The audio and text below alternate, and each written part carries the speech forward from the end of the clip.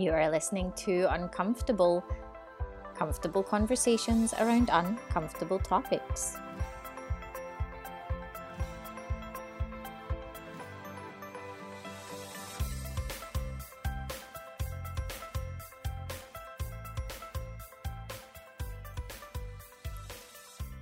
Hi everybody and welcome to Uncomfortable, the podcast that has comfortable conversations around uncomfortable topics. Today's episode has a little bit of a different format than usual.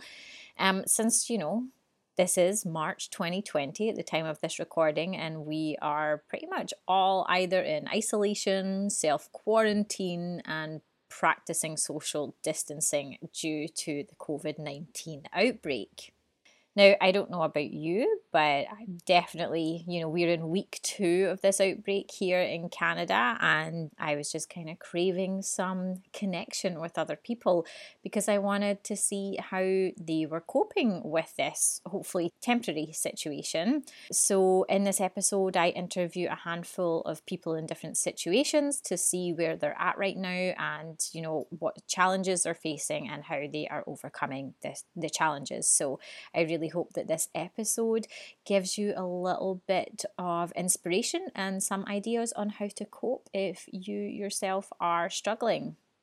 As always, with uncomfortable conversations, there may be some adult language, so make sure you are wearing those headphones.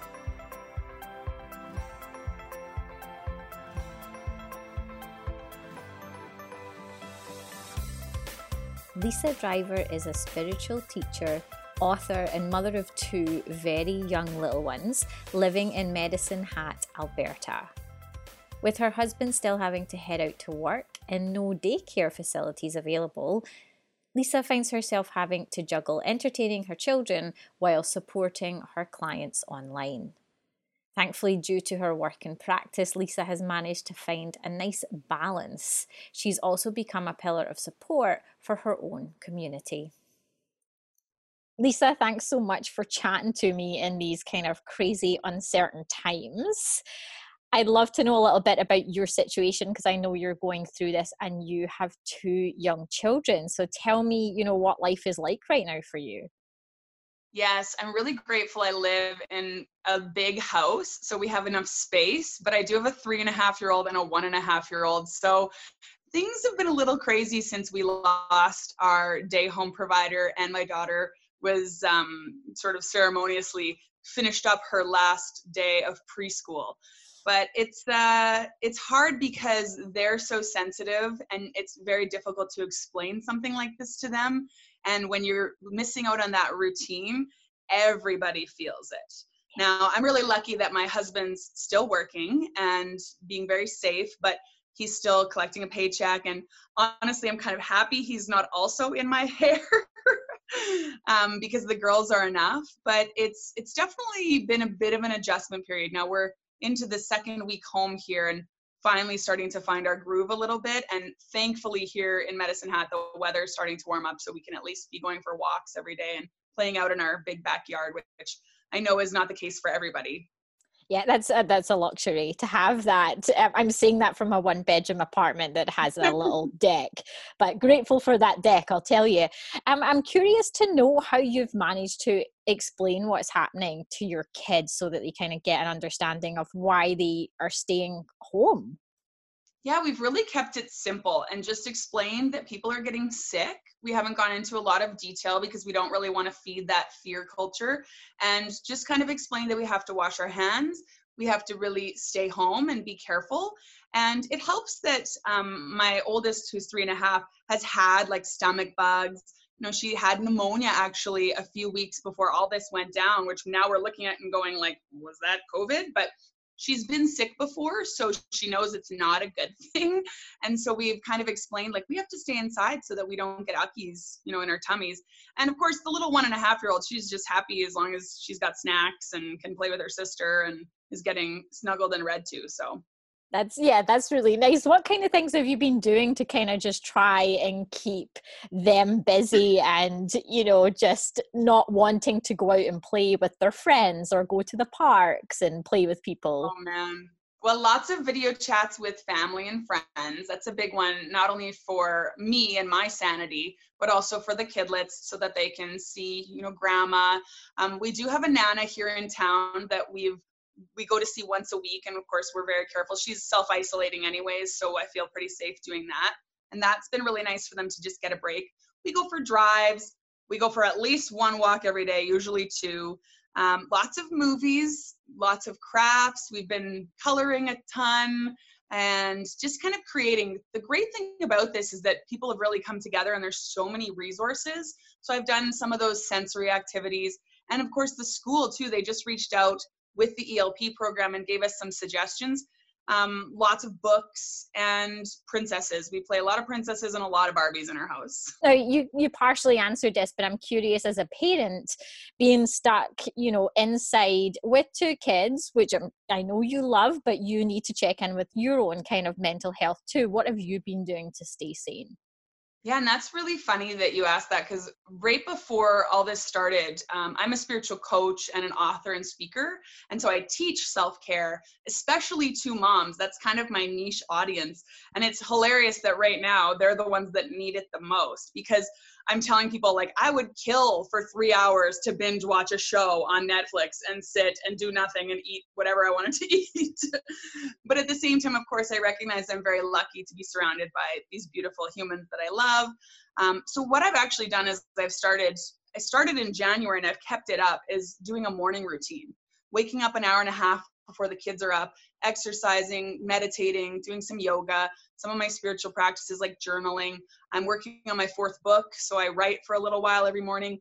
And then I start the day kind of ahead of the curve and, pardon the pun, I know that's the big phrase right now. Yes. But I start the day feeling full, right? With my bucket full, and I'm not waking up to them yelling and going like, where's breakfast? So that's really helped. I have a shower every morning and get dressed. I mean, I'm still wearing like leggings and hoodies, but it definitely has helped me to stay sane. The other thing too is when my husband comes home, I usually take a little break and a breath. And after supper, we just have our own time, which is really nice. Couple hours before bed. So Yeah, that's good. I think it sounds like even, keeping a routine has been really important to you. And I think for myself, that's something I've realized I need to do. I will say though, I am loving just hanging out in yoga pants and sweatpants. So I'm with you there. One last question. It sounds like you're already kind of connecting with other people. And as you mentioned, even though we're all in isolation, there's been this kind of come together with communities out there. So I'm curious to know what else you're doing to kind of stay connected with friends and family and clients that you have too. well, the great thing about my business is it's all online. So I do a lot of virtual coaching, and that's been really wonderful because I still feel like I'm making a difference in helping my clients. And I was already coaching people in their pajamas while they had their big glass of wine beside them. So, but the neat thing about it too is that I'm finding with the posts, it's really brought out a vulnerable side of me where I'm sharing the ups and the downs, right? I think too often on social media we have just kind of the glossy, like, especially in the spiritual community, like, think positive, we'll get through this too shall pass. And that's all very valid. But there's also that acknowledgement that this is difficult and just take it one day at a time. And I think that sharing those posts has really helped my mental health. It makes me feel like I'm making a difference. And then I've been limiting my social media, but when I go on, I'm really trying to engage in the people that I love and really just let them know I'm there for them. I just had my birthday, so I felt all that quarantine love, and I know how hard it was. It was on a Saturday. Thankfully, my husband was home, but trying to reach out to some of my other friends who have birthdays in this coming month and really just letting them know how much they mean to me and how important they are to me. And trying to schedule a video chat once a day has been a godsend, or a phone call. And I really recommend that to people because even with social media, we need that human connection. We need to feel seen and heard, especially as women and especially as moms. And that's kind of my messaging. Like, you've got to feel heard and seen. And I try and do my part to help women feel that way. I love that. Happy birthday, belated Thank birthday you. too. I do have a couple of friends who have had birthdays this week, and it's been video chats, and tomorrow night we're having a party on Zoom. So it's great that we have these, resources, which it sounds like, you're using. So thank you so much, Lisa, for sharing your wisdom. I'm just curious because it sounds like you have a lot and you may post it on social media. What's your social media handle so I can share those with the listeners? Yeah, so it's Lisa Driver 1111, and that's also my website, lisadriver1111.com.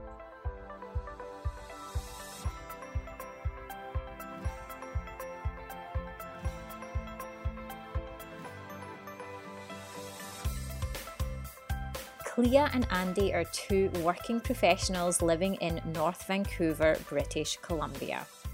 On a normal day, they would wake up and make their daily commute to the office. However, due to the COVID-19 pandemic, they find themselves navigating working from home in their small one-bedroom apartment.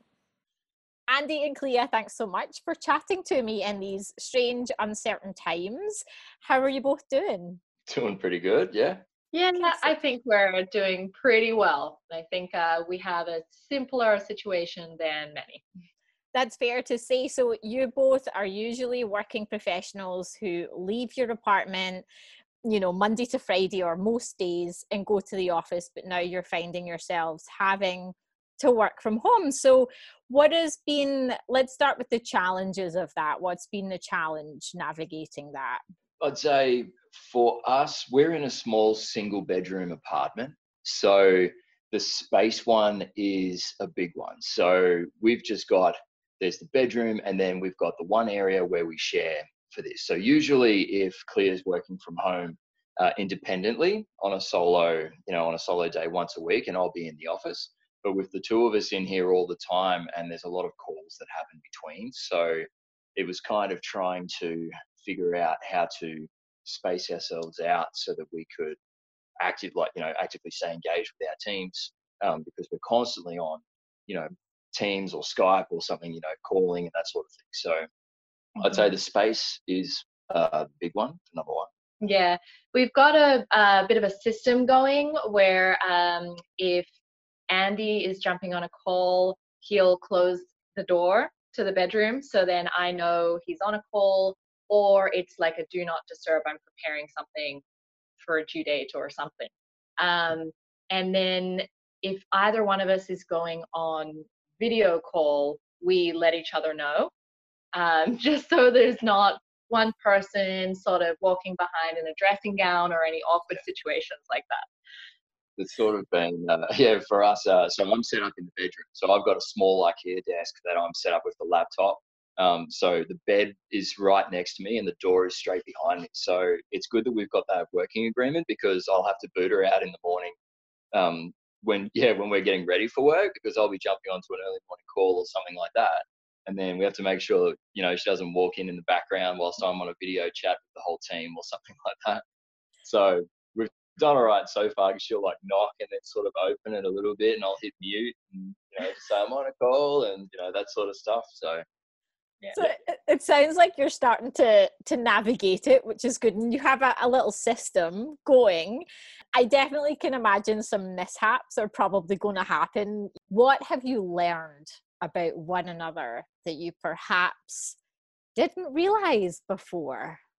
I would say, well, I'm not sure. So for me, I'll put headphones in, try to zone into a space. So I'll have music or, something like that to try and drown out any of the noise and that sort of thing. So for me, the quiet, it's good that we've got a door to separate the two between that, so we can have our own space, because I'll be able to still overhear that Clea's talking sort of thing. So I know that Andy comments from time to time that I am stopping work later than I should be. And I think that I actually have been working for longer each day because I don't have to rush off to a bus, or I don't have a social engagement to get to due to social distancing. Yeah, so I think that's come up a couple of times. But then again, I also find that that's not necessarily something that I was doing as consistently before. Yeah, and I feel like I need to watch myself with that a little bit. Yeah. So maintaining the routine. Definitely maintaining the routine. Say, okay, well, continue to get up at your usual time, have breakfast, stay with your morning, if you're doing whatever your routine may be. But to have lunch breaks, to have a complete separation, to say, stop what you're doing, get up and, walk outside, do something that completely does a disconnect for you so that you can then reconnect back in, because otherwise it all will blend together pretty quickly. And I think we've done pretty well with keeping some sort of routine and some sort of structure to the day. So we both make sure we get out of our pajamas in the morning and don't just stay in them all day, because that's not the right headspace, I don't think. And then we both go out for a walk or a run at lunchtime to get some fresh air. But we generally just go at slightly different times. We go separately from one another. And not that we couldn't go for a walk or a run together, but just to kind of get that headspace and get that separation. That's a great point. I think when you're cooped up with someone, even if it's someone that you love, like finding some time to be apart is important. Yeah, you've hit that pretty well. The having some personal space, sort of, I'm used to, if I was commuting to the office, I'd listen to a podcast or I'd do something and just not have to, talk or worry about any of that, sort of interaction. But so for this, it's just, you've got your together time, you've got your work time, and then you'll have to try to still reserve some time for yourself. And when we've got a small space like that, then the idea is to, go outside, take a 15-minute walk, or a break. Maybe we'll do a run together or something, or maybe we'll take a separate, walk and listen for a podcast, just to keep that, keep that time, so that it does maintain a bit of sanity and a bit of balance. Cool. Like, what have you found has actually been a good thing that's come out of this? Has it been like a deeper connection with one another, or even with family and friends? Like, what's been the positives for you both? Oh yeah, a big positive on my side has been that I haven't had to deal with the commute. We are in probably the worst spot on the North Shore in terms of getting a bus. We're sort of at the end of the bus line in North Vancouver before you cross the Lions Gate. And so that's pretty difficult to get a bus often. And when you do, it's extremely crowded and just a bit of a gong show. So I can't say I'm missing my commute. That's fair. That's fair. What about you, Andy? I'd say we've actually been getting on quite well. So we haven't had any tensions. We're in a simple situation. We don't have any pets. There's no kids. There's, we haven't got any sort of stresses at the moment, because we are both working. It's not that one has been laid off and one hasn't. At this stage, it's still early, and there's still, so they're looking at reduction, contractors and things that are being let go for our work, just because they're trying to lean out operations. But we've been okay. Just in terms of how the dynamics between us hasn't been an issue. We haven't really, butted heads against anything. We've been, like, the communication has been the key one, and we've just got an understanding and a respect around that. So that's a positive, that we're not, the space is still a positive energy, I would say. There's nothing to escape from. There's nothing to run from. We're just noticing the space that we have, I guess, and trying to maximize it. Optimize it, because it's nothing's deteriorated. I guess that's in our relationship. I think that's probably a positive, because going into this and hearing, it could be weeks, could be months, if you haven't worked at home together before, you might be thinking, how are we gonna get through this? But we've done, this is week 2, nearing the end of week 2. We've done really well. We haven't come up against any sort of annoyances. So I think we've done well. Yeah, and I'd say saving on food as well. So we've been doing, for the groceries we have been doing, it's sort of like, you're going out on a raid or something when you go to the shopping center, just because everything's, sort of haphazard with what's going on. But we've managed to get, everything that we've needed, we've been able to find. Maybe not on your first go, but you can go back the next day. We've got a variety of places to go. But we're definitely saving money, because I would be, if I was going to work, I'd be eating out. You'd be having lunch breaks with colleagues. You'd be going out for a coffee. You'd be doing all these things. So, we've got the coffee machine at home now. We've got the groceries at home. So, we're definitely saving for when this is over. We'll just go and return to normal life and spray it all up. Well, I guess because it's it's our both of us are having birthdays. So Clea, that was actually my next point. I was going to say your birthday is, I guess, tomorrow technically, and you're having a little Zoom party with friends. So yeah, when you realize like, oh shit, I can't get together with like my friends, tell us a bit about how you kind of altered the plans so that you could. Yeah, so had to get a little creative, and I guess not so creative in that I guess a lot of people are having virtual gatherings at the moment, and I just figured I don't want to just do this with one or two people. I want to introduce some of my friends to other friends, and hey, because this is virtual, I can have people on from Australia and Canada, which is also fun. And then I thought, well, let's make this a little bit more fun and play dress ups at the same time. So we're trying that, and hopefully there'll be some cake, but everyone has to BYO cake.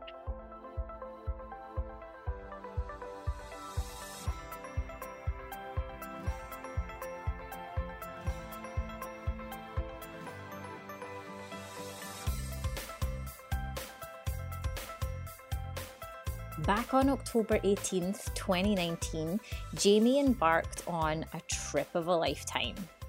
She had planned an open-ended trip in Europe, mainly cycling around France. Unfortunately, she had to come back to Canada on March 16th and is currently self-quarantined for 2 weeks in an Airbnb in Vancouver. She doesn't have her own place and she can't risk compromising her family and friends. Jamie, thank you so much for chatting to me. I know you're in a little bit more of a unique situation than the other folks that I've spoken to. So tell us a little bit about, what you're dealing with and what you've gone through in the past couple of weeks. Yeah, so I was in France while the outbreak in China happened, and as it moved to Italy and France and Germany. And I was cycling after working as an au pair. I was cycling again, cycle touring, and trying to keep updated on the situation as much as possible, but found it really challenging because the citizens were taking it much more lax than perhaps the government was trying to enforce. And so, especially in a different language, I found it hard to grasp the actual situation. But I was keeping updated every day, thinking that the very worst case scenario is that I would have to go home much sooner than anticipated. And I could stay perhaps, because I don't have a home in Canada right now, that I could perhaps stay with my older sister who lives in Vancouver, because she has an extra bedroom. So that was my worst case scenario. And then a few days, the day after the World Health Organization declared it a pandemic, I got an email from my grandmama, who I'm very close to, who said, who asked me to come home. And I was like, oh, she's being so dramatic. It's so annoying to have to deal with this, because now every morning I would get emails that would make me kind of stressed out about the situation. But this time I want to listen to her because I trust her.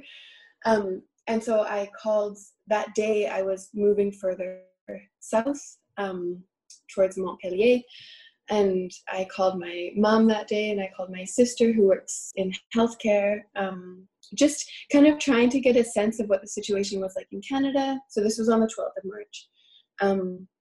And that evening, I decided at like midnight that I was going to go back to Canada, and it felt really quick. This was also the day that Trump, so my evening there would have been the morning in North America, and this was the day that Trump decided that no travel from Europe, they weren't accepting travel from Europe except for the UK. So I was trying to make my decision during this time right before he declared this. And so when I finally made my decision to look up flights, I was in the mindset of, okay, I've decided I want to go right away now, because things are changing so rapidly. Even within that day, things had changed rapidly. And I looked up flights, and they were $5,000 from every city around me, from cities in the south of France, from Barcelona, from Paris, from everywhere.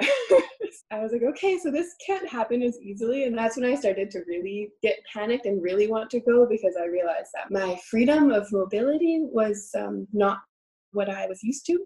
I was able to find a WestJet flight on the Monday. This was on a Thursday. On Monday the 16th, that flew into Vancouver, Calgary, and then Vancouver. And so I booked it, and it was only $500, but it meant having to wait out that weekend, hoping that things wouldn't get too much worse. Yes, so my flight was out of Paris, and I was in Montpellier, which they're very far apart, and I have my bike with me, and it's a bike I brought from Canada, and I love it, and so I wanted to bring it back. And this is when the tense, like, citizens were starting to talk about it more, and it was much more obvious in France. When I arrived in Montpellier, that's when the schools all shut down. So things were moving very rapidly. And this is when train travel was starting to be cut a little bit. And so I needed to get my flight flew out of Paris. And so I needed to get a train to Paris. But with my bike, it's quite challenging. So I ended up being a 12-hour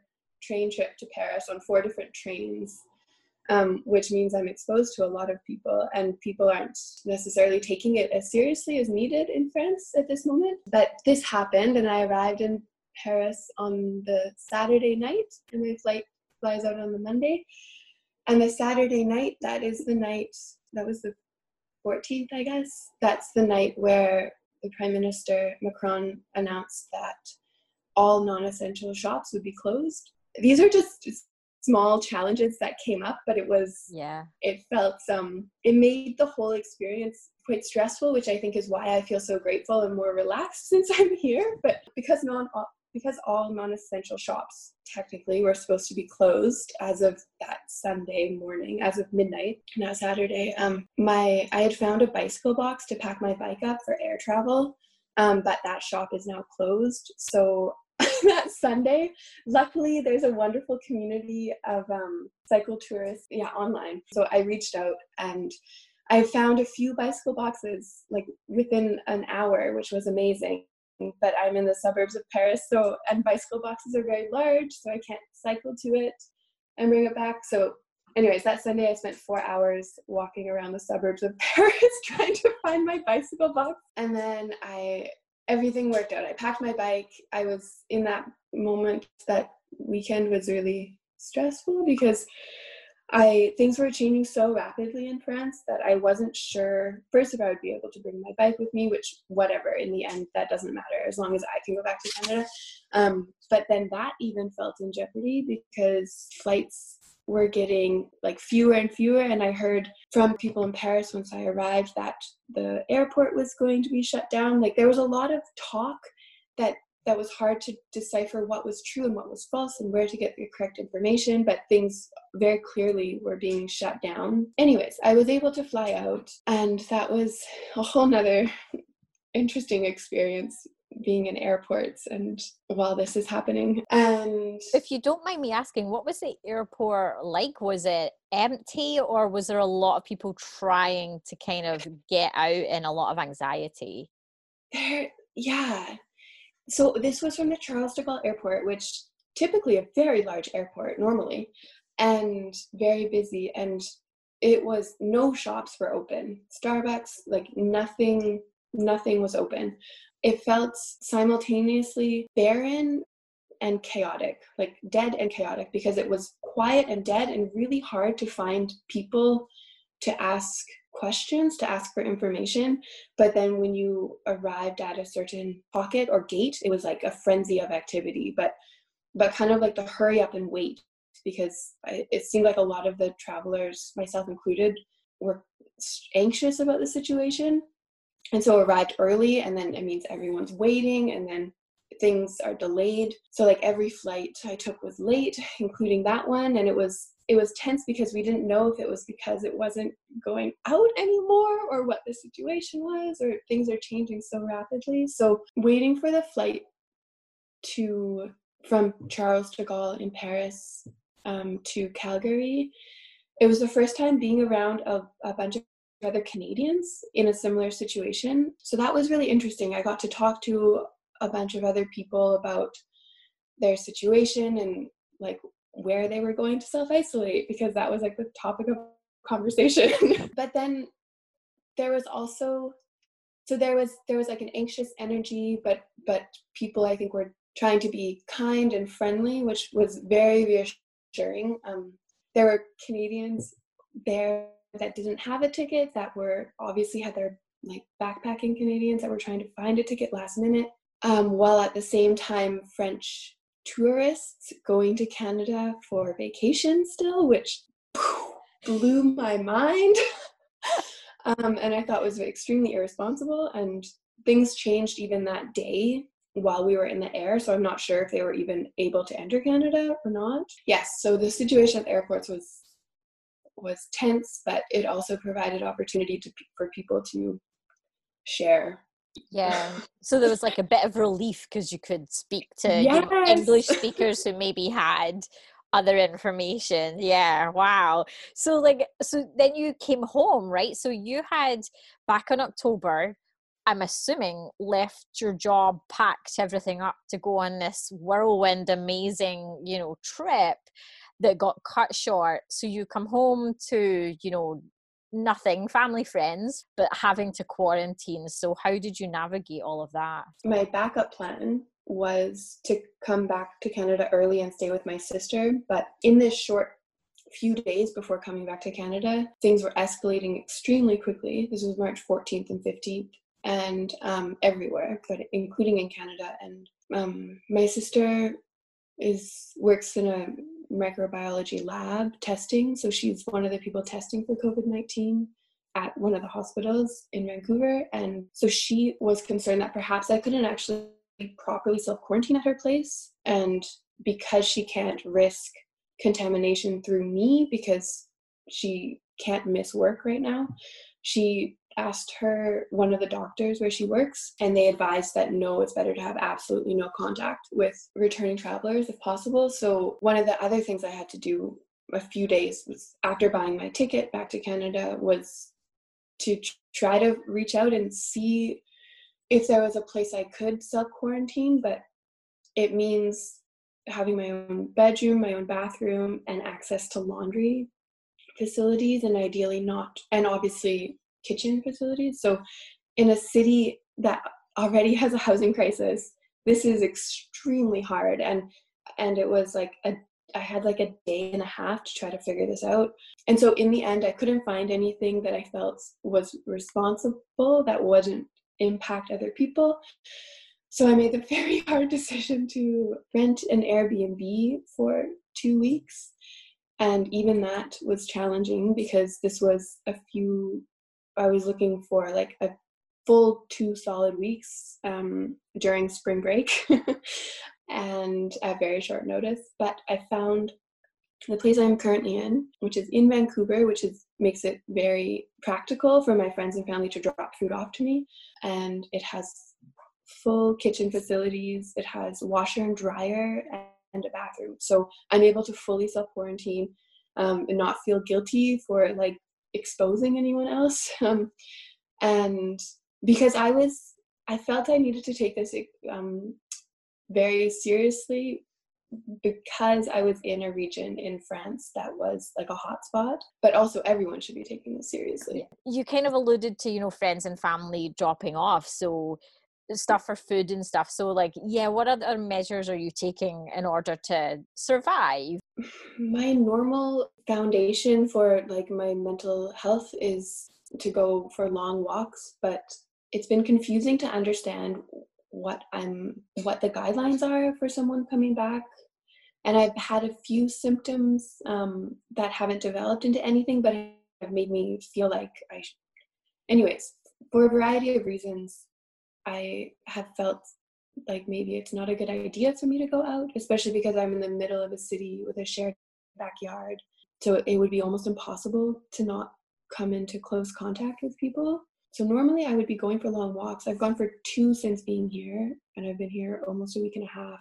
And I'm also supposed to use a mask, and I only have 2 masks left, and they're single use. So I'm trying to balance out like what I feel is responsible versus what I need for my own mental health. To cope, I am extremely lucky and grateful to have amazing friends and family. So I spend a lot of time, more time than I've ever done in the past, FaceTiming and speaking and texting with so many people I don't normally stay in close contact with. I have an amazing friend who has been FaceTiming me to do yoga together every day. And then a huge one, just get me moving because I can't do my normal walks, is I put on music really loud and I like dance around the house, which I think is a lot of people are doing. I hope a lot of people are doing because it's immensely helpful. So my last question to you is, once all this is over and you come out of the quarantine, what have you really thought about your plans? Do you want to go back to Europe, or are you just like, okay, no, let's get back to working in my daily routine that I had prior to the trip? I had an artist residency lined up, which is supposed to take place in 3 weeks, which I'm not going back to. That was a big reason I was staying in Europe. That was going to be a month and a half. And then the day I bought a ticket back to Canada, I got a job in Italy for the summer. So I've written them saying that I can't work for them. So I've essentially let go of all the opportunities that I had in Europe for now, and I don't plan on going back anytime soon. Yes, I don't know what I'm going to do because the economy is also in a bit of trouble, and so I have a lot to figure out. Yeah. Yeah. I mean, the fact that you're laughing about all of this, shows that you seem to be keeping in good spirits, despite the situation. It goes in big waves throughout the day. This is why I decided to talk at 9 a.m, because at 3, it's a little different. That's fair. That is fair. Well, Jamie, thank you so much for sharing this. I wish you all the best and good vibes to get well and get out of quarantine. And I hope that, eventually you get to go back to Europe and pursue, everything that you wanted to pursue.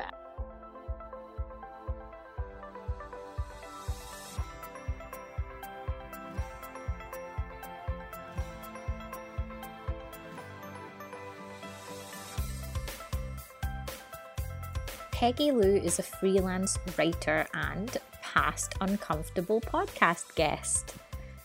Peggy currently lives at home with her family, including her parents and 2 siblings. Daily life has become a little challenging for them as they all navigate being in the same space 24/7. Peggy, thanks so much for chatting to me in these kind of very strange, uncertain times right now. I'm just curious to know, given your situation of, being at home with parents and siblings, how you're managing to cope right now. Yeah, so first of all, Debbie, thanks for having me on this episode. I guess to sort of just dive into your question, it's been easy some days and more difficult other days. It's definitely easier to cope if it's sunny outside. I can always have the option of, going out for like a social distancing walk if I feel like, there's too much people, too much going on in the house. But generally, it's been okay so far because we all have our separate rooms, like we kind of have our own work to do, like my siblings are doing homework. So in that aspect, it's been okay, but tensions do tend to rise every once in a while because, yeah, 5 people living under one roof. Everybody has different lifestyle habits and, different reactions on the, COVID-19 situation. So it definitely varies from day to day. Yeah. What's been the biggest challenge that you've come across so far?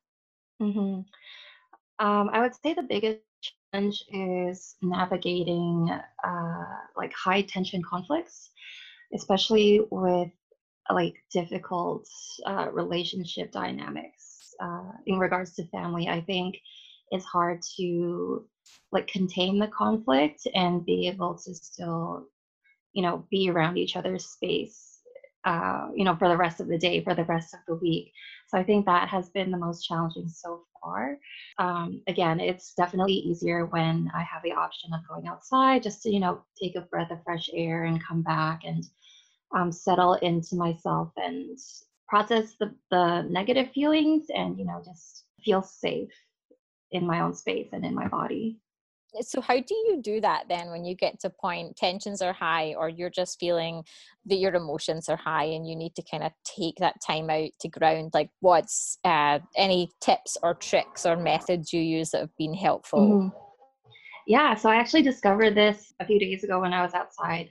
It was, a clear sunny day. I was out for a walk in the morning. There was like no one around, and I kind of just stood there and I, gulped in large lungfuls of air, and I kind of imagined myself, breathing in the sunshine and all the good vibes and like things that I have to be grateful for. So I took a few moments just to breathe and think of the good things that I have in my life now, all the things that I still have to be grateful for. Just imagine all that positivity like entering my lungs and all the negative feelings and energy, being exhaled out.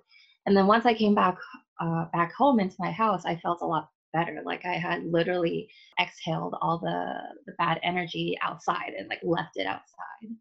Awesome. That's a great technique. I mean, we'll do a little bit of meditation, which has been recommended a lot right now, but just I think that visualization of exhaling out all of the negativity is amazing. Now, is there anything in this whole situation that you've been surprised that you've managed to cope with okay, or any kind of positive things around being with your family that has come up? I think I've learned to be more appreciative of the time that we are together as a whole. Because my youngest brother was just at UBC. Actually, he was spending his first year there. He was living on residence, and he was never really around much. Everyone has different work schedules. My work schedule is very erratic, so like we kind of like weave in and out of each other's presences on a regular like non-COVID-19 situation. um, um, so I think even with the conflicts that may happen, I've learned to be more aware of when everyone's together and, when everyone's in a good mood, like just being able to catch those moments when they do come my way and, spend a little bit of time appreciating them when they do. Yeah. Is there anything that you've kind of done together as a family that maybe you just haven't done in a long time? I think eat together. Like we don't normally do much as a family. Like we don't do activities like together like most other families do. So when people are able to, come home and like sit at the dining room table and just like share a meal together, that's like the most family thing we do in my household. And that's happening more often now, obviously, that we're like literally forced to, stick together. Yeah. My last question is, it's been strenuous and stressful for people to be in this situation, kind of regardless of their situation, but I'm wondering if there's anything you think has come out of this that has been a positive factor, like whether it's connecting with people over social media or just anything that you've seen that you think we can take from this and kind of learn from or see in a positive light. hmm Definitely the number one thing is developing better habits. I think that's something that a lot of us who are, stuck at home quarantining, like we have the chance to evaluate our, work habits, our eating habits, exercise habits, like take a really good hard look at the things we unconsciously or consciously do and, challenge those habits. Are they really working for me? Could I do something better? For me, it's definitely one of the positive things that have come out of this whole, crazy situation that we've suddenly found ourselves stuck in. So I think this is, it's awful that it's happening, and my thoughts are with those who are very much impacted by this. But for the rest of us who have the privilege and luxury of staying at home, I think definitely take this time to go inwards and take the time to look at a lot of the stuff and like unpack a lot of the stuff that you haven't been, paying attention to, if you know what I mean.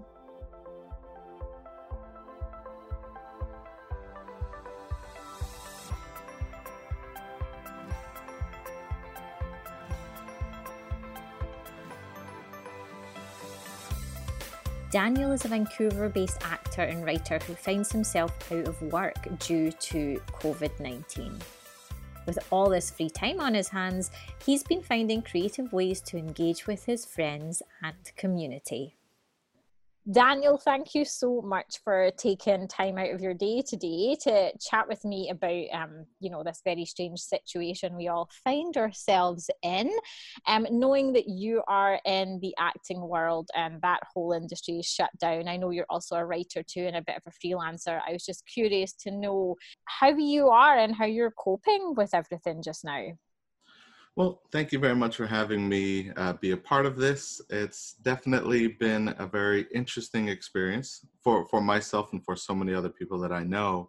For the first week, I think that I was really shell-shocked by the sudden and abrupt change to not only my schedule and my life, but everyone around me and everything around me. Being an actor and a freelance writer and a teacher and a comedian is definitely interesting job professions to be in right now, because so much of that, I would say pretty much all of that has been on hold and came to a screeching halt. Yeah. So it took me a few days to come to accept it. And what I found myself in these past few days, I know we've only really been in this for a short amount of time, and from what I'm hearing through the news and the media, we may be having to stay socially distancing, physical distancing for a much longer period of time. I've had to start finding ways to accept it and to move forward. Mm-hmm. That's a common thing that I've heard. I'm curious to know, given your situation, what kind of steps you'll be taking to move forward. Like, you're thinking about career or just taking gigs to be able to pay the rent right now? Like, what are you actually doing? Yeah. So what I'm doing is I'm taking it one day at a time. And I think that's all that I can do, and I think that's what I hopefully can encourage listeners to do as well. I think back before this, but in the pre-COVID-19 times, we all put so much pressure on ourselves to be the best, to be at a certain place in our career, to be at a certain place in our family, to have bought a house. And those kinds of pressures in the pre-COVID-19 times can be detrimental and difficult. And now that we're here and we're all having to go through this as a collective experience, I would say that it's even more detrimental to be trying to force yourself and put so much pressure on yourself. So what I'm doing is I'm taking my number one priority is to take care of myself, to help my wife adjust to working from home. My wife's now working from home. For myself, I'm currently out of a job, but I've been connecting with different people within my community to see if there's other possible jobs for me to help them with. I've been looking into taking online courses so that I can again work on myself.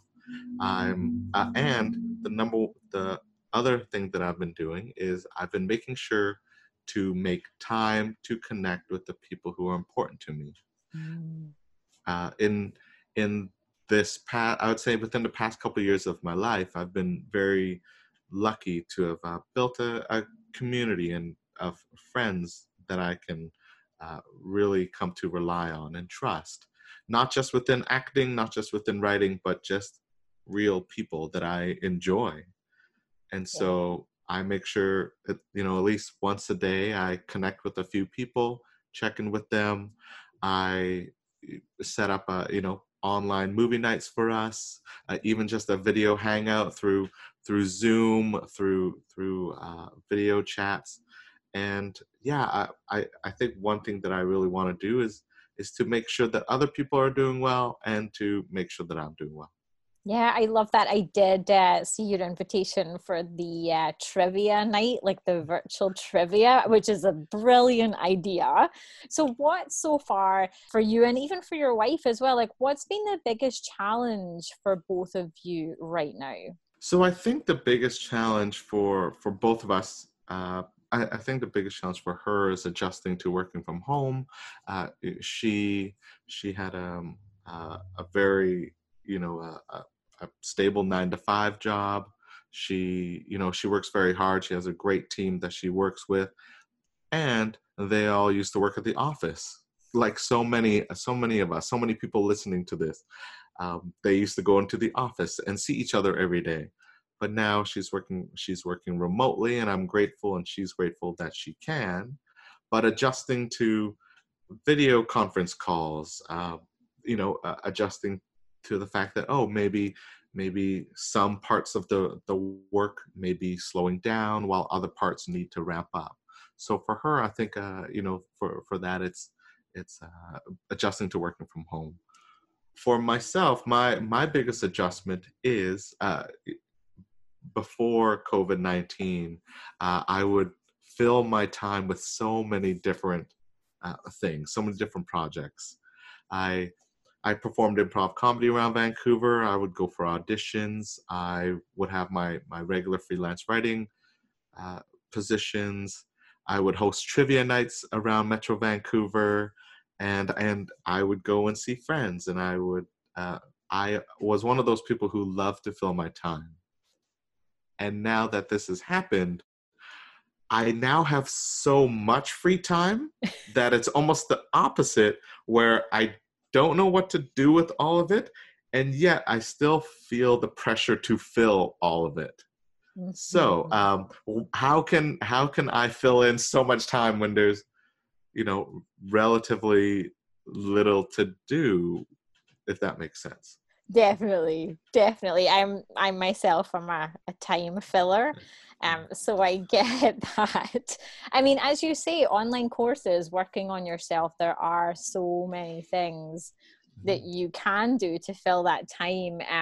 I'm curious to know, because I know you mentioned you do improv, if there's anything in improv, because I kind of heard you talk about this before, like coping mechanisms that you take from improv that can help in situations like this.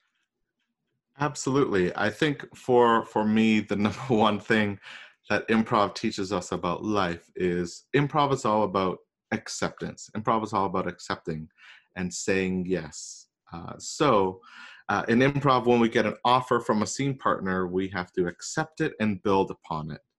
So right now, unfortunately, life has given us the biggest twist offer that I, as an improviser, had ever seen. And now it's up to me to go, okay, yes, this is our new normal. So yes, and I'm now using this time to work on myself, to connect with people, and to, the classic saying of, accept or change what I can, accept what I can't, and know the difference between the two. Yeah. and this situation, and we're only, as of this recording, we are only about a week and a half in, and it is arguably the biggest change I've ever had to deal with in my life. And so I will say though, speaking of improv, I will say, here in Metro Vancouver, I'm very impressed and inspired by many different artists and many different actors that I know that are still keeping going. I see actors holding Zoom video conferencing to work on their acting craft. I know our mutual friend Ken Lawson. He shared recently that he taught an improv workshop online, all about connection. And again, this where we are right now really it reinforces the importance of connection. For myself, something that I'm working on, and we'll see how it goes, is to start up an online trivia night, as you mentioned. Yeah. And with the online trivia night, my personal twist on it is I'm inviting a different special guest on so that I can chat with them just like this, and to hopefully get to allow other people that I know to connect with these wonderful people. So it's a time of, okay, well, the world has really slowed down. And I will say I'm very lucky to be in a position where I have saved up a tiny bit of a nest egg. So I realize that I am so very lucky, because there are other people who have to hustle and who are worrying so much more than I am. I'm still worried. I know. I mean, it doesn't stop you, but yeah, you've managed to kind of put some savings by, which I think as an actor, speaking from, my partner's experience, because he's in that world too, that you've been taught to do that, because there's never guaranteed work. That's so true. Mm-hmm. Now, it's one of those, I think you are the first person who may be hearing this outside of my wife. So here's one thing. So here in Vancouver, it's pilot season. It was pilot season where many different shows get to come in and film. I recently, before this, I very recently went on an audition for one, and that the audition that I went for, I believe that I had a good shot at getting the most recent audition that I went on. There was reason for me to believe that I had a good shot. But now that all of the pilots and all of the filming has stopped, I'm like, no, so close. What? So, yeah. Yeah, I know. Well, fingers crossed.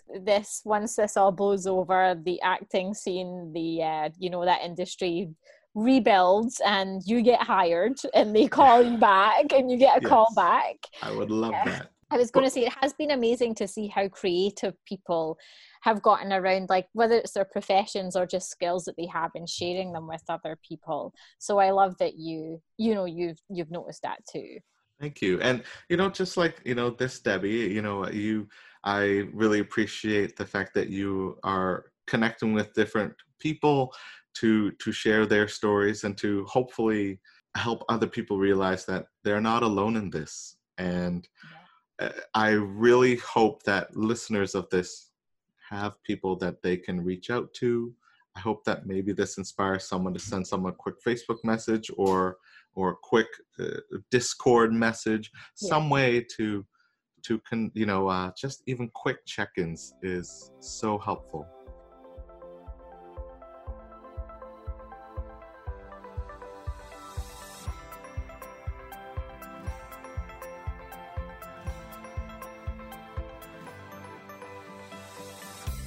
Lou Magato is a self-employed professional who's pretty used to working from home alongside her husband Adrian. Between them, they have 3 children, one of which is a teen who thinks that Christmas has come early because he doesn't have to go to school or find a job. Lou, thanks so much for taking time out your day to chat to me on Uncomfortable. I'm just curious to know what your situation is right now with this whole COVID-19 craziness and how you're coping. My name is Lou, and I run my own business, and so I teach yoga. I'm an aromatherapist. Some of my work is done online, but a lot of it is done in person. And so it kind of has been challenging to figure out how I continue on each day and kind of like reach out to the customers and clients that I have. I don't know. It's a tough one. I think that I'm on day 10 or 11 of us being quarantined in the house. And I was very motivated the first week.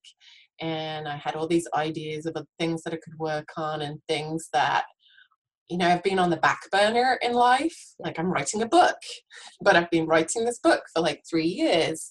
So I started doing the book and doing other creative things, outlets like design work and stuff like that. So I felt like last week I was very motivated.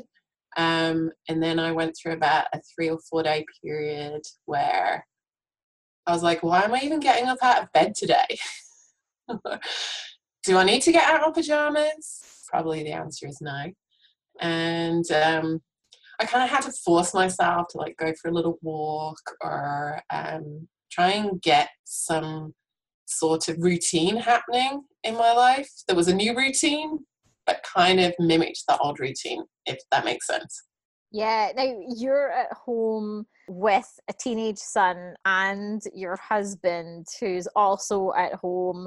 I know that it's spring break, but my assumption is probably the kids aren't going to go back to school after spring break. So how are you all navigating being at home? It's pretty quiet, to be honest. The first week I had my stepson, and he's 7. So it was pretty fun, and we were keeping him entertained in between doing other things to keep our minds active. And this week, my apartment feels very quiet because it is just the teen son. And the teen son, I think he feels like he won the lottery because he needed to find a new part-time job, but now he can't. He's got a reason for that. He doesn't really like going to school, and so now he doesn't have to. He likes to sleep all day, so we actually don't see him till about 5 p.m. at night, and he actually has no reason to get up now. He's quite an introvert, and so I just sometimes when I'm going to sleep at night hear rustlings in the kitchen because he's come out for some food, but generally he's gaming, and I can't say much to him gaming because what else do I suggest that he does in between the gaming? He's reading books and doing other things. I think it's been the most challenging in my relationship. We have a really good relationship and we hang out kind of 24/7 with each other. However, something that was part of our regular routine was to go out and go to the gym every morning together and be in there for a couple of hours and then get on with our own projects and reconvene in the evening. And so there hasn't been kind of the gym. And so we've had to make efforts to do things together, even though we do things together. I don't know if that makes sense, but it's like, hey, should we hang out and watch TV again now? And I think before we were doing an element of that, but I think the fact that you had the freedom to, hey, we could go for a walk on the waterfront, and maybe we still could, but we're trying to obviously keep the social distancing, which was amusing today. We took ourselves into the forest. I'm lucky that I live close to the mountains, and so we went into the woods today. But social distancing on the side of a mountain is always fun, and waving at people as you're hanging off a tree and making sure you're 2 meters apart from them. It's very strange to, some people you walk past and they just head down, like, stay away from me, I'm keeping in my bubble. And other people, they're lacking that social interaction. So from your spaces, from your own bubbles, like we had a conversation with a nice older couple today, and they were talking about how they were worried for their family in the States, and we just had a good kind of 10-minute conversation, and then off they went on their way. And I feel like that kind of helped me and hubby today. keep your have something sanity. else to talk about, because there isn't a lot I know. outside of our four walls. And our four walls, I used to live on an acre land and have a house and a fire pit, and we had a gym in the garage. We were very much in the countryside, and now we're in 1,000 square feet. So there isn't really escaping anyone here. Yeah, that's a challenge. What have you guys been doing to kind of try and like keep your mind off having conversations around COVID-19? Because it feels like it's the only topic right now, but has there been other things that you found yourself maybe being able to talk about, or just, watch TV, play a board game? Like, what have you been doing to at least try and, not think about it all the time? Well, I'm going to say we've managed the last 2 days to not be drinking. That's been one way. I'm really, really happy that the liquor store down the street is not closed. And that whole discussion about is it essential or not? Yes, it's essential. But the last 2 days we haven't. But we've just been like focusing on other things. I have a TikTok account. And so I've been learning TikTok dance routines. And I've been watching them. Just so you know, still don't have the guts to do my own videos, but I obviously follow. You're the only person I know on TikTok right now.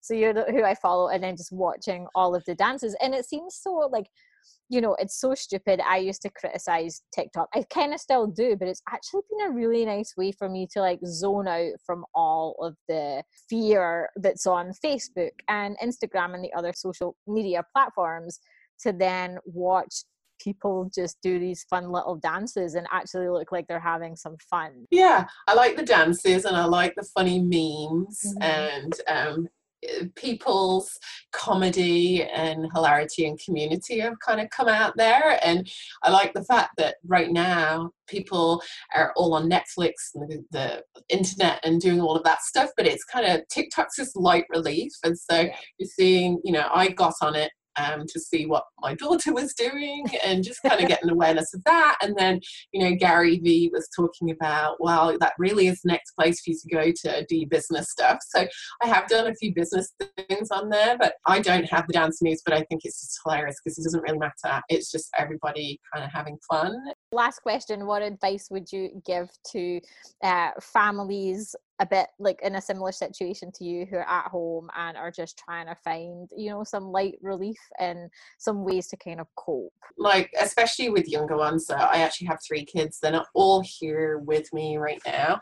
But definitely having extra things to kind of keep them occupied, especially here in Canada until schools and stuff like that really get going. And so there are a lot of yoga teachers, kids yoga teachers, family yoga teachers, whatever, putting free content out there right now because they want to keep relationships going and offer out. So kids yoga, mindfulness, meditation, kids dancing, like there's been a lot of activities like that. I actually taught a free yoga class last night from my living room for a local yoga studio that I support, and I often teach my yoga and essential oil classes from there. And so I had about 15 ladies on there doing yoga, and it was a new thing for me to learn because I've done Facebook Live once or twice, but to kind of have it all set up on my computer and learn those new skills and then teach but not see who you're teaching. And I watched some of it back and I was like, oh, I think I could probably do that again. So there's a lot of people out there who love having the connection and offering. And so if you've got kids, there's a lot of stuff out there.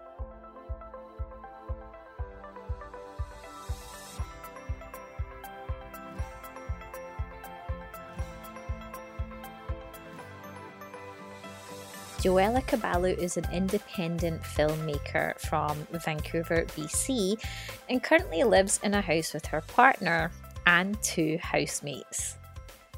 With the requirement from the Canadian government to stay inside, Joella is tempted to set goals and focus on new projects, but wonders if this instead should be a time for self-reflection. Joella, thanks for chatting to me. I'm just curious to know a little bit about your current situation with the whole COVID pandemic and how you're coping at this moment. So, for a little bit of background, I've been freelancing for about the last 6 years. And so mainly that would mean like I would either work from home or I would try to find a coffee shop in the neighborhood. So I live in a house with my partner and 2 other roommates.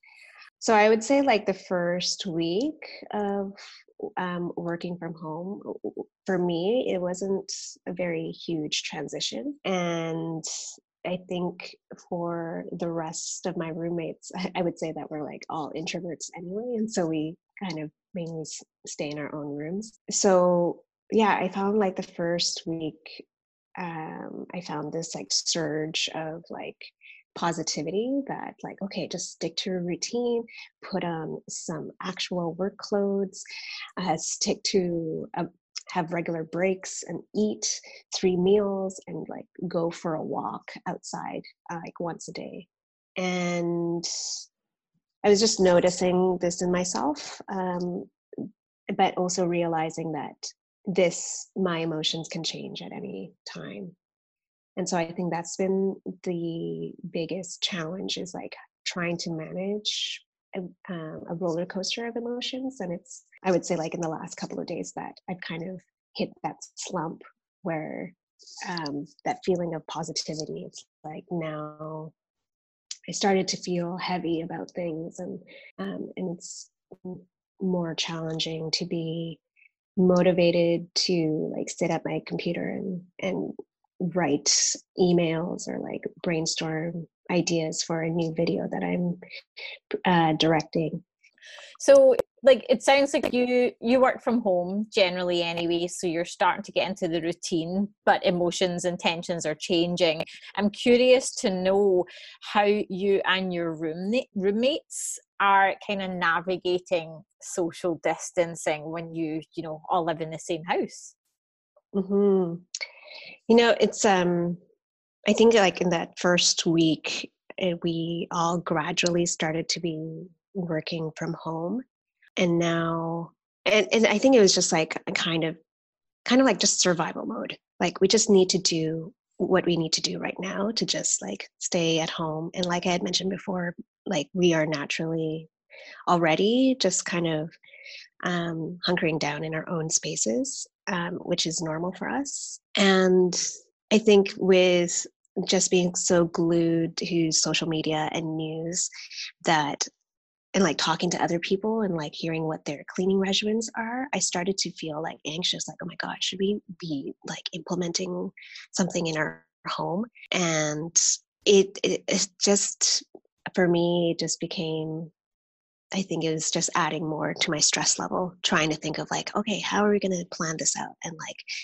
And right now I've just come to the realization that it's like, it's just more emotional labor on my part to implement something like that. And I also just don't want to add more stress to already tense situation. I'm just trying to, I think in general, but with also respect to our household, is just like focusing on the basics. Maybe down the road, I will have more capacity to implement something like that. But right now it's just like, okay, wash your hands. Like we take turns in the kitchen, and, you know, everyone's at home and staying in our rooms for the most part. So it's like, let's just leave it at that. Like, Yeah. Yeah. Yeah. Have you been finding, you know, because you're at home, and I know you work from home, but because of the whole situation really, that you've been kind of glued to social media, and that has perhaps like worsened the anxiety and the feeling of like tension? Yeah, I'm starting to really notice it now. And I think one of the things that's during this period of uncertainty, it's like just being open to the lessons, right, that is being presented.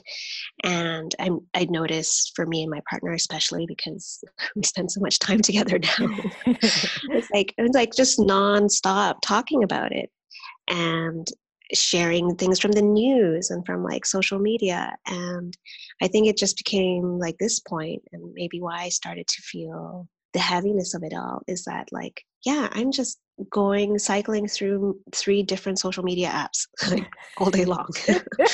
And it's not like there's anything new, or like you can't possibly be on top of everything. It's so overwhelming. I was chatting with a filmmaker friend in Toronto. Her name is Kat Mills. And when she said this quote to me, I was like, I'm writing this down. I'm going to share it with everybody. But she said that we're in isolation and we're exposed to too much. And then that's just in reference to the fact that we have all this time and we're, just cycling through our different social media apps all day long. And, some of it is good information, but at other times it's just becomes, there's like, your brain cannot hold that much information. And I think, and this is just very recently that I've now decided, like, okay, I should really comply with my activity apps on my Instagram and Twitter when it says that, okay, your time's up, like, okay, to actually get off of it. It's been great that there's a lot of artists, musicians out there, doing live shows and stuff for people to watch while they're kind of in isolation. But similar to you, I find that I'm doing too much, and it's actually causing more stress. Totally. Yeah. Like, and something I've been thinking about lately and have considered before, just because I'm a freelancer, is this idea that I should be doing something at all times. And especially as an independent filmmaker, it's like, oh, I should be like thinking of my next film right now. I should be creating something.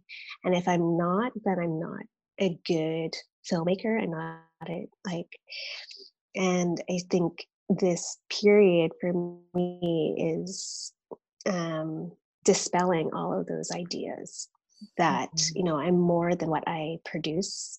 I'm more than what like I do with my time. Like, that's, quote unquote productive. And even though it's like, it's great that people are finding ways to connect. But for me, I think it's really trying to bring it down to basics and like simplify as much as possible. Like, as much as I love filmmaking, I also realize like that's not my entire life either. Yes, I love that. And I actually, just as you said that, it reminded me of a quote that I did see on Instagram by the New School of Inspired Work, which is run by Kylie Redhead. And the quote is, "Now that you are no longer defined by your job, who are you?" Yeah, that's really great. Right? Yeah. So it's like you say, finding yourself, judging yourself because you feel like you should be doing something, when in fact you could actually take this time to step back and see yourself as someone who doesn't just have a particular job and isn't defined by that job. Like, who else are you? What else do you do? What do you love to do? So like, on that note, what are you doing to kind of take time out and have some time for the Joella that's not the documentary filmmaker? Yeah, for me, it's at least just trying to stay sane is going out of the house and going for a walk at least once a day in our neighborhood. And I think lately when I go for walks with my partner, I've told him like, no talking about COVID. Let's talk about something else, at least for this hour walk, we can do this. Yeah, like, so before I got on the call with you this morning, I had because I'm such a keener, I had made this like regular appointment with myself to like review my goals, my 5-year goals. And as I was sitting down to do this, I was like, this is such a funny task to do right now, because like, what are goals in this post-COVID-19 world? You know, and really all that I really could come up with is like, at least what are the lessons that I'm learning right now about myself? And I think for me, it's that I've learned that I do have a capacity to care and empathize with people around me, but at the same time, there's like a limit to how much I can hold, because it can be overwhelming and it runs the risk of emotional burnout, which I don't want to do, especially in this time when I so desperately want to connect with people. It's teaching me that for myself, having experienced depression and have undergone counseling, that I'm actually equipped with lessons and tools to navigate these roller coaster of emotions. And that gives me some comfort. That's like, yes, I've never experienced a pandemic before, but at the very least, it's like this managing of emotions, these changing emotions, these very uncomfortable emotions. Like, I'm trying to remind myself that I have developed those skills in the past, and like they're completely applicable right now. Yeah. It's like this is the time when you need to use it. There's a time. Absolutely. Like everything we've learned from counselors and therapists, and now is the time to put those tools into action. And I think that the very last bit for me is that in all of its messiness, in all of the kind of mistakes and falling down that we're doing as we navigate through this world, it's like I feel like I am a resilient person, that that life goes on because it must. Like we don't know how long this will happen, how long we'll have to remain in our homes, but at the same time, it's like there are other things in the world to think about, to appreciate, to have gratitude for. But it's also not to discount the very scary reality, you know, so it's trying to hold those two truths at the same time.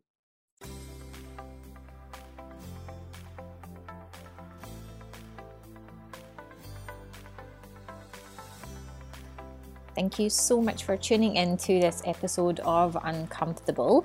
I hope that you're currently practicing social distancing and self-isolation at this uncertain time. And please make sure that you keep yourself safe. As always, I'd love to know what you thought about this episode, so please feel free to leave your comments over on our website at uncomfortable.blog. We are, of course, on social media at uncomfortable.blog on Facebook and Instagram, and uncomfy_podcast on Twitter. We would love your support, so please head over to Apple Podcasts and give us a 5-star rating.